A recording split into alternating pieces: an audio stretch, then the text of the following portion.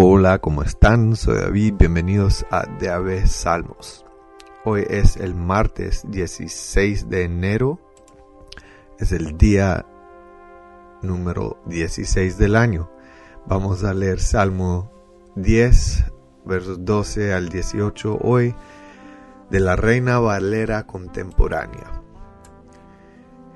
Antes de comenzar, Dios, te damos gracias por darnos vida este día, esta semana. Gracias por tu voluntad en nuestras vidas hoy. Amén. Vamos, Señor y Dios, levanta la mano. No te olvides de los pobres. ¿Por qué tendría que menospreciarte el malvado? ¿Por qué habría de pensar que no intervendrás? Pero tú sí ves los trabajos y la humillación, y a cada uno le das su recompensa. En ti busca amparo el desvalido. Eres el refugio de los huérfanos. Rómpeles los brazos a los malvados, persigue su maldad hasta acabar con ella. Tu Señor reinas eternamente y para siempre. Borra de su tierra a las naciones. Tu Señor escuchas las plegarias de los pobres, tú les das ánimo y les prestas atención. Tú reivindicas al huérfano y al oprimido, para que los simples mortales no sigan violentando la tierra. Ahí terminamos y bueno, no me presenté al inicio del año, pero yo sí soy norteamericano, español mi segundo idioma.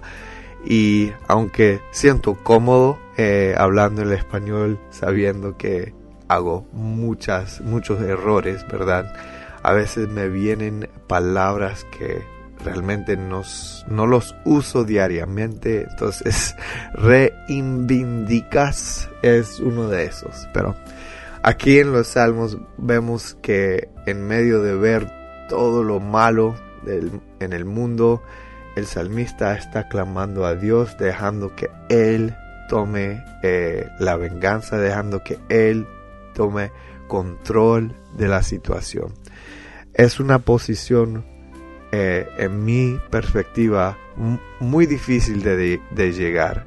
Cuando veo algo, yo quiero meterme, quiero ayudar, quiero cambiar las cosas con lo que yo tengo, mis recursos, mi poder.